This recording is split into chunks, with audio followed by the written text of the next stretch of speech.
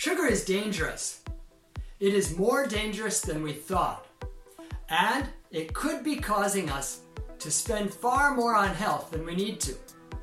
Let's talk about the why, the who, the how, and the what next of sugar detox. Introduction. Hi, and welcome to the Les Paris podcast, episode number 334. This podcast is excellent for extensive English listening to help you expand your listening vocabulary. Today's podcast episode is about sugar detox. Why? Why should you do a sugar detox? Well, to begin with, sugar is not very healthy for us. White sugar that's added to cooking is sucrose, which has fructose in it. Fructose is bad for you. Your body can't easily digest it. It can lead to fatty liver disease if you take too much. Sugar also makes you gain weight, and it leads to premature aging of your skin. It makes you fat, ugly, and old. Who? Just about everybody is eating too much sugar. Most of us are eating the sugar in places that we don't even know about. A classic example a few years ago was fizzy drinks like Coca-Cola.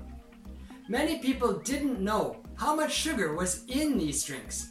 There's a shocking amount in these drinks. Now some people drink zero Coke. That's fine, but there's still lots of sugar in the other things that we're eating. So just about anybody would benefit from quitting sugar. How? The simplest way to quit sugar is to go on a no sugar diet. Go cold turkey. Start cooking all your food from real food. Don't have pre-processed or instant foods because then you know what's in it. Pre-processed and instant foods may be healthy and they may not be healthy, and it's difficult and a pain in the neck to find out. If you go shopping in the supermarket, buy food that looks like it does in nature.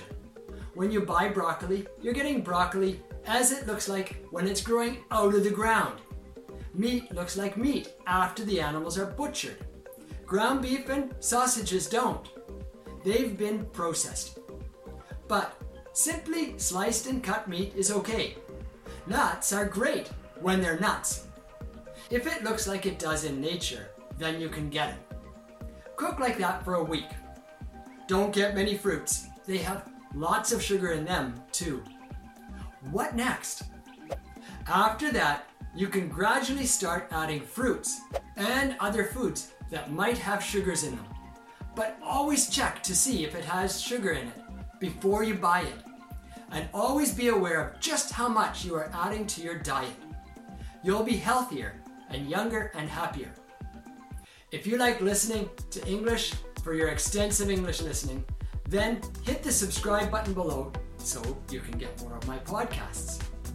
I'd love it if you made a comment below too.